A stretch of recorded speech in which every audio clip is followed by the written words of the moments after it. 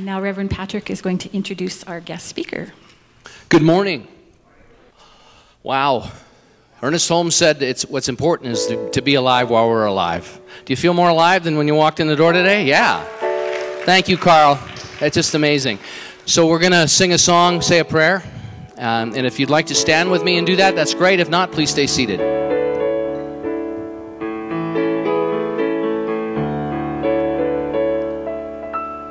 In this very room, there's quite enough love for all the world. And in this very room, there's quite enough joy for all the world. And there's quite enough love and quite enough power to walk through our every fear. For Spirit, one Spirit, is in this very room. In this very room. In this very room. Know with me in this moment the recognition of this one light, this one life, this power, this presence, the army of light, the emissaries of good that we are immersed in this moment, and the consciousness of Dr. Ernest Holmes, whose shoulders we stand upon, as we call his name forth and speak it, that which we say we become. And so I invite you to join me in this declaration that I am available, ready, willing, and able to embody, to express, and articulate that which Spirit would guide me. I choose exquisitely this day. I celebrate in gratitude and appreciation all of the gifts that are present here. Ears to hear this beautiful music, a heart to resonate with each one here. A welcoming, the conditions that have created an opportunity for us to welcome these amazing men into our community.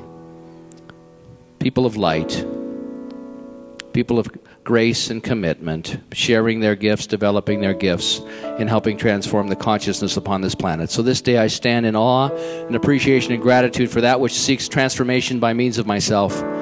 I know that every good thing necessary for you and I to experience, to be, to understand at the depth of our being is made clear in this moment. I release anything and I direct this infinite intelligence within me to release anything in opposition to what I've just expressed. So I stand with you in that beauty and grace, knowing every good thing necessary is here now. For this I give thanks, and together we say, and so it is.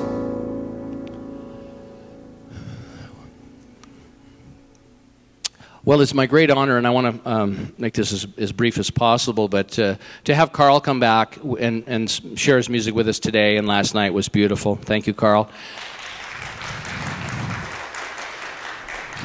He put on quite a light show for us last solstice.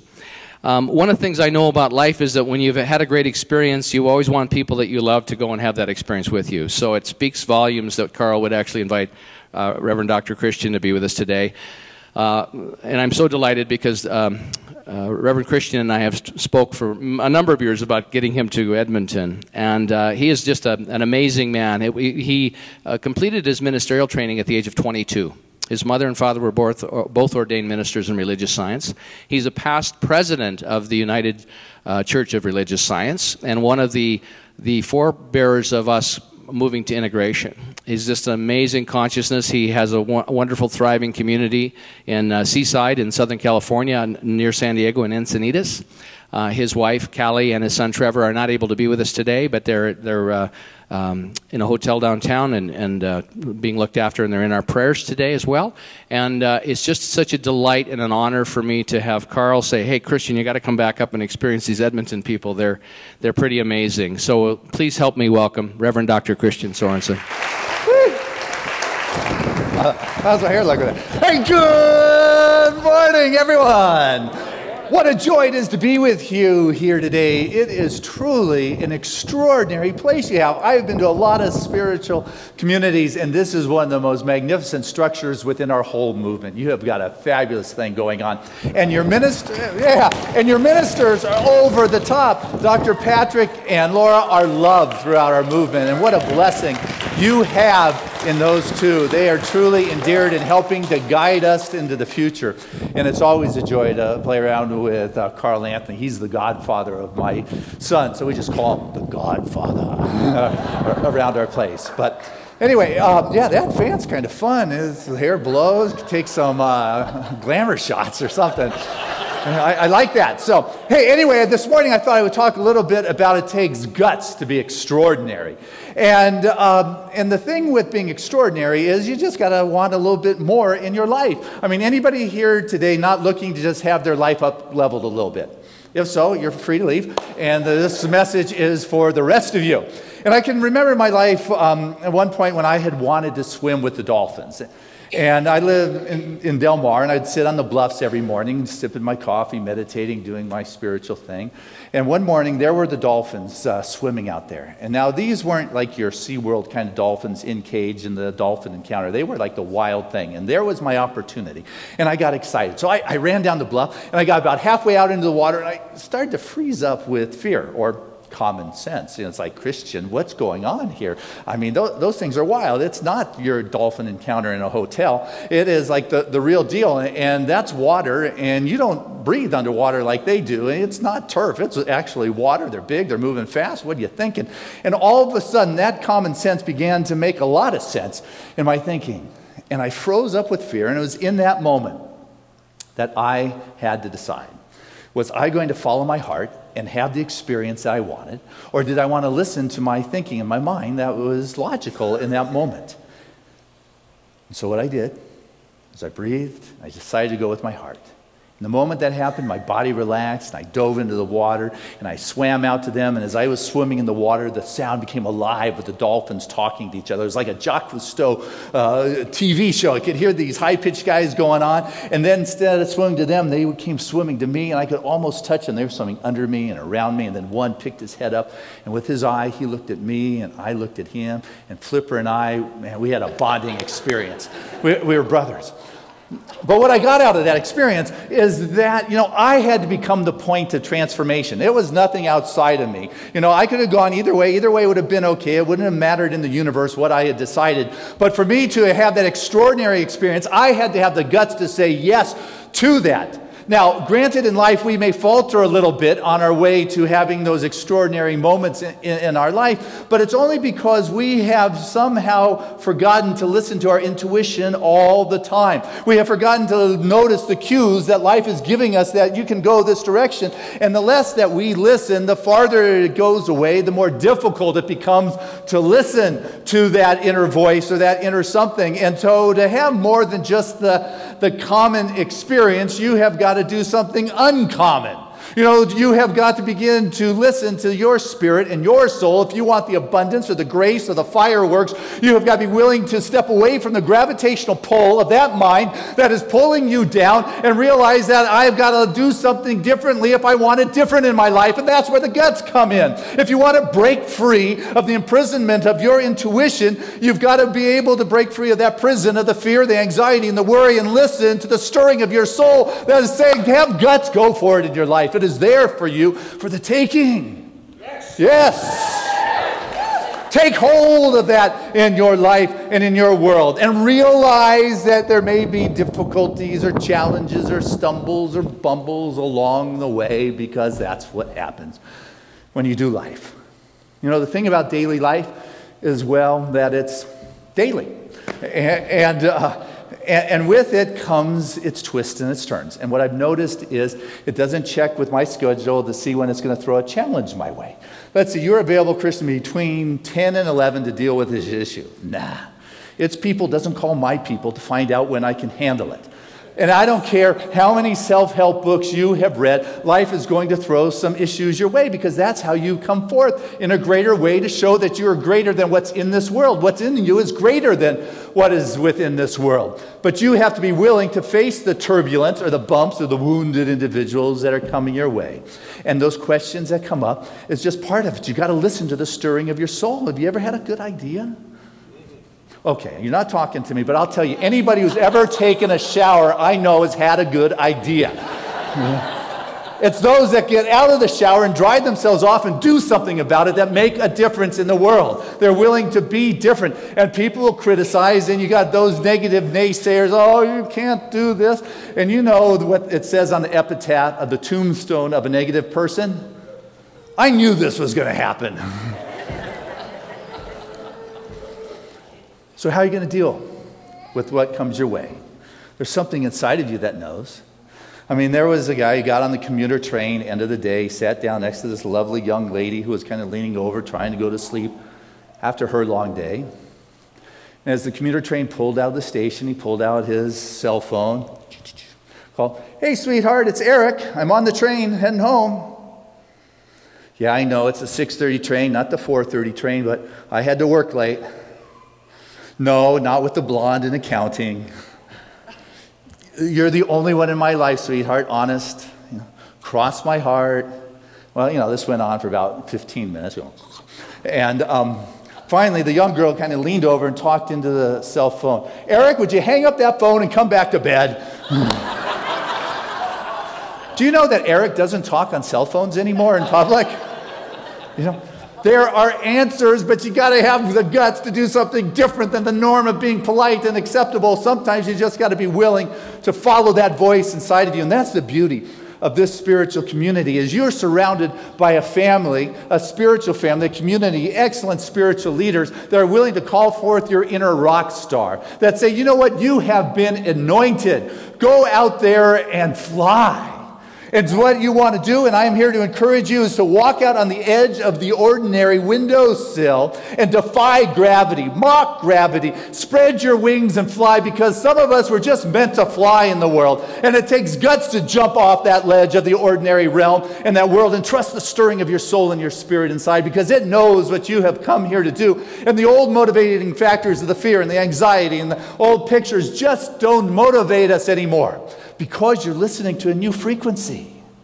You're listening to a new dimension, a new vibration of your being. And the more you listen, the more you become aware of the cues that there are in life. And because something has been done, it doesn't necessarily excite you anymore. You haven't come here to do that which has been done. You haven't come here to be commonplace. You haven't come here to do the same thing everyone else. You have come here to inspire, to heal, to transform, to raise up in life in a new way, to inspire people to be more. You are a spiritual leader in this world. And we need you to be out there making a difference. We're in this together. Together.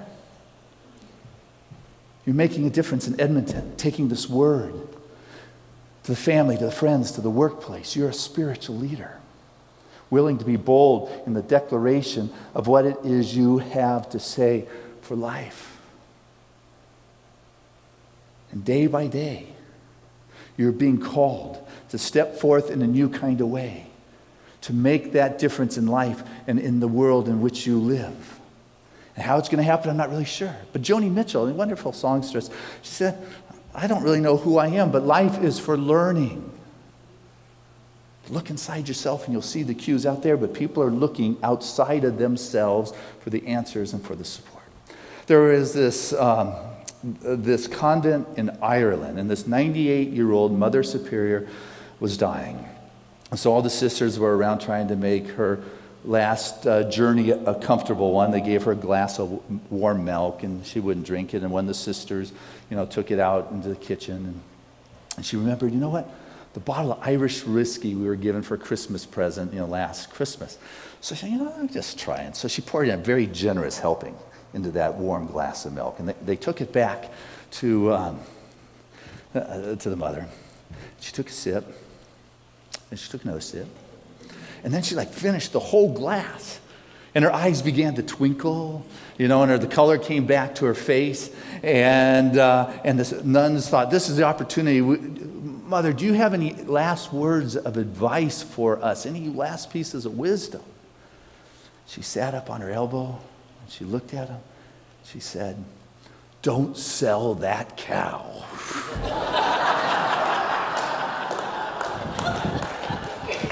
We're just looking too far away in our life for the answers. We're looking outside instead. Life is obvious. But if you've been imprisoned by your fears and anxiety, you're missing the cues of the way in which you can live the extraordinary life. There was a guy who moved from Texas, and he shared, and Texas, that's, the farthest south part of our continent here. And the Texas thinks they should be a nation unto themselves, but that's a different story. Anyway, he said, there's two things that Lubbock, Texas taught me. He said, first, that God loves you and you're going to hell. The second, that sex is awful and you should save it for someone you love. It's like, where's the logic here? But you know how many people don't pay attention to things that are so obviously when they're shared? Yeah, whatever you say, I'm following you. But that's how you live the ordinary life. That's how you live the commonplace life. If you want something that's different, more exciting, more inspiring, you've got a life where people just hunger for what it is you got. You know that movie? Remember it when Hallie met Sally and Sally's just faking the orgasm in the restaurant and the patron next to her leans over and says, I want some of what she's got. I want your world to look so juicy that your neighbors, your friends, your families are looking at your life and saying, I want some of what you got. That looks so good. There was a saying in religious science, you probably heard about it, but if someone were to come in here and arrest you for being a religious scientist, would there be enough evidence to convict you?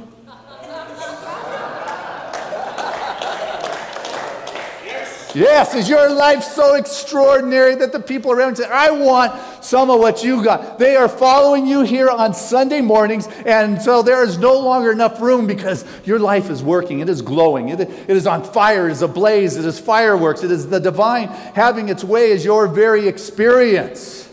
That's how God works in your life. It shows up.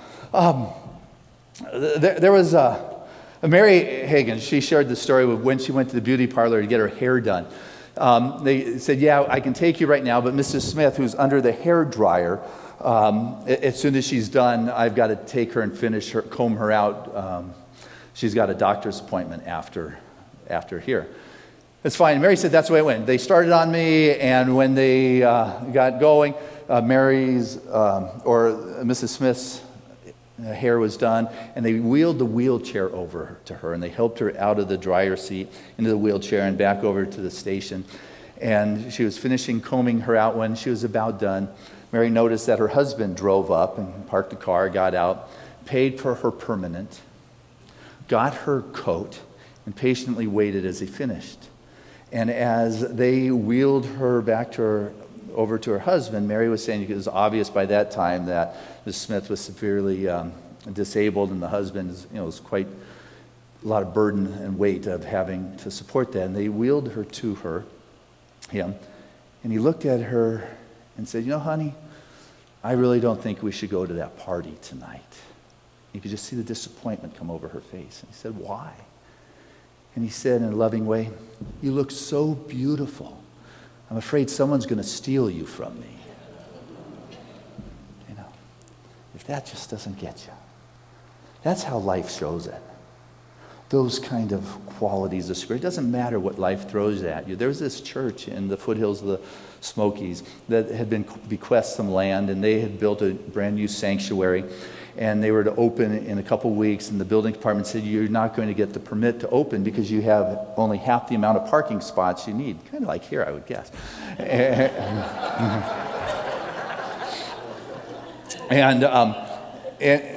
And he said, but we've used all the parking we have. We've got right up to the mountain. There is no other space. And they said, well, that's the regs here. And so he went away. That Sunday, the pastor at church said, tonight, 7 o'clock, we're holding a prayer meeting. Any mountain-moving folks with that kind of faith, show up and we're going to pray. 7 o'clock that night, 24 people out of a 3,300 congregation showed up, which is an interesting ratio. I trust we do better than that, at least the 20-80 rule. But they got 24 people, and they prayed for 3 hours. The minister finally said, it's done. I'll expect everybody back here next Sunday as we dedicate our new sanctuary. Monday morning minister sitting in his back office, hears on the door, and he opens the door, and there's a foreman from a construction company. He takes his hat off and says, we have this building project of a new large mall over in the next town, and we're in need of some immediate fill dirt. And we would like to purchase some dirt from your mountain right there. And we promise that when we're done, we will pave it and paint it and pay you for it. But the only caveat is we need it right away because it needs to settle before we can get going. That church opened up the next Sunday on time, just as Spirit has said. What I want us to get is that nothing is impossible with God when you are listening to the inside, when you have the guts to be extraordinary in your proclamation of what it is that you see is possible. Because Spirit is looking at showing up in your life, and what is showing up in your life is just giving you the opportunity to hone your belief and your knowledge of these spiritual principles that you know that work, but only until you apply them in your life do you really know. George Carlin, one of his great lines is he walks into a bookstore and he asks the clerk where the self-help section is, and she looks at him and says, well, now, if I tell you, that would really defeat the purpose, wouldn't it?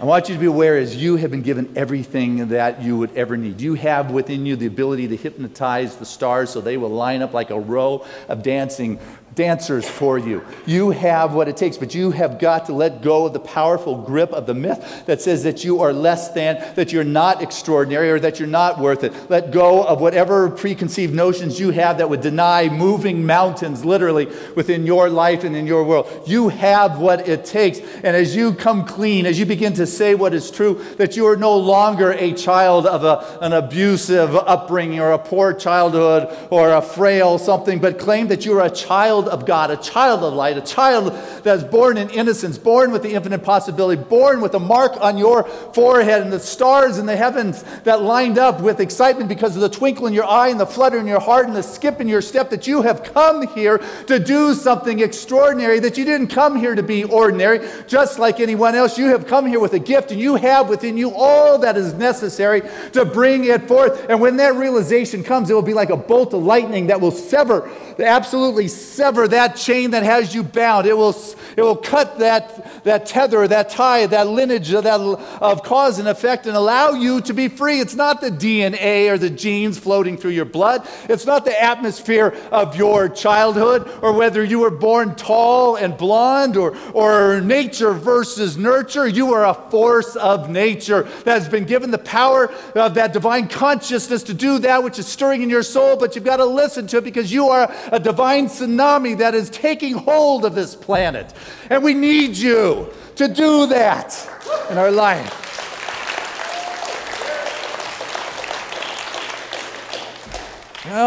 So I made some mistakes. So did those guys in the Bible. Did you read their stories? Look at, David, he was an adulteress. Solomon, he was too rich to lead. Abraham, he was too old to lead. Jesus was too poor to lead. David was too young to lead. Martha, she was a gossip.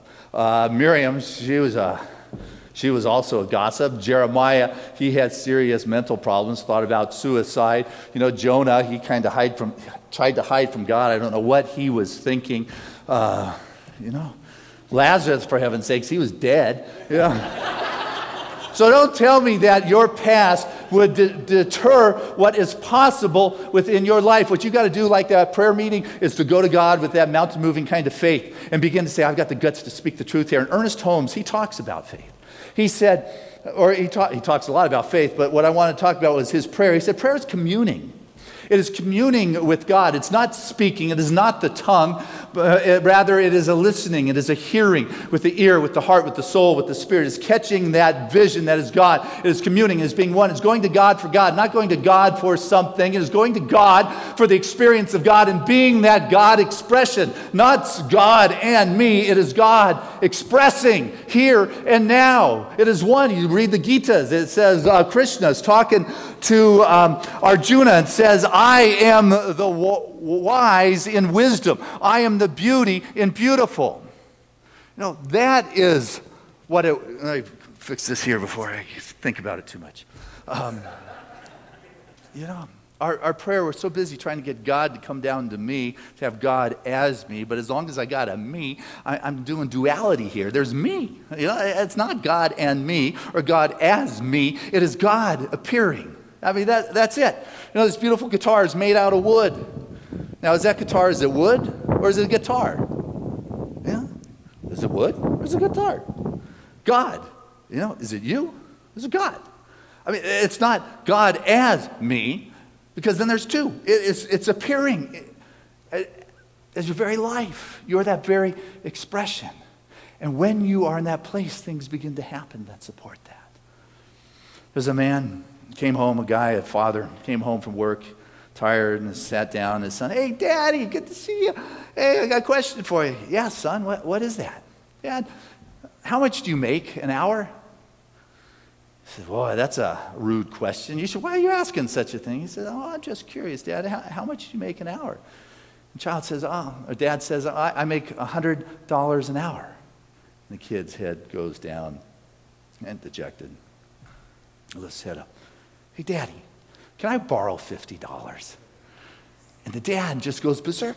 "How dare you ask me how much I make so you can borrow some money, so you can go off and buy some silly toy or some equivalent of something that is nonsense? How dare you ask me how much I make so you can have money so you can buy something you don't need? You march yourself up to your room right now, young man, and you think about what you just asked, and you stay there until you come clean with that." And Dad sat down, he started stewing, and finally a little time, half hour passed, and he calmed down and thought, "Really, my son hasn't asked me for money that often. Yeah, maybe I should give him that money." Dad calmed down, took the mature approach. Dad went up, knocked on the door, said, "Son, are you still awake?" He said, "Yeah, Daddy, come on in." He said, I'm sorry, son. It was a full day. I was just agitated from work, and I took it out on you. Here's the $50. "And what did you need the $50 for?" And as he asked him, his son pulled out a bunch of dollars from underneath his pillow, all crinkled up, and started counting out. And then Dad started getting upset. "You have all that money, and now you're asking me for $50? Why are you asking me for $50? And he counts out. He said, "Here's Daddy. Here's $100. Can I buy an hour of your time? Would you come home early tomorrow for dinner?"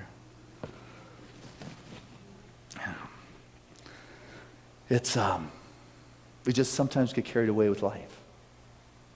We get so caught up in our ordinary, common expression that we forget. I got to tell you, if that man died, his work would replace him pretty quick. And what I realize is if for some reason we die, our work would be able to replace us pretty quick.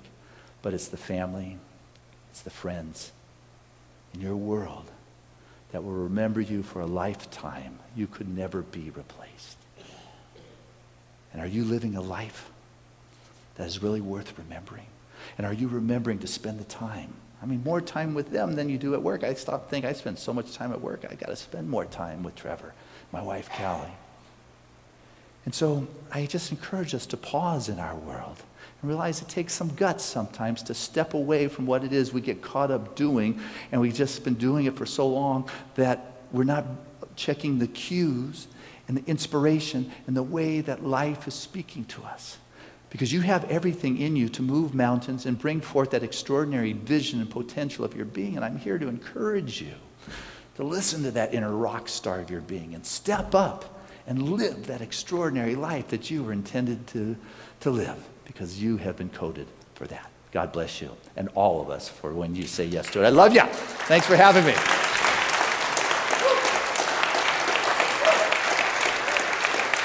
Thank you.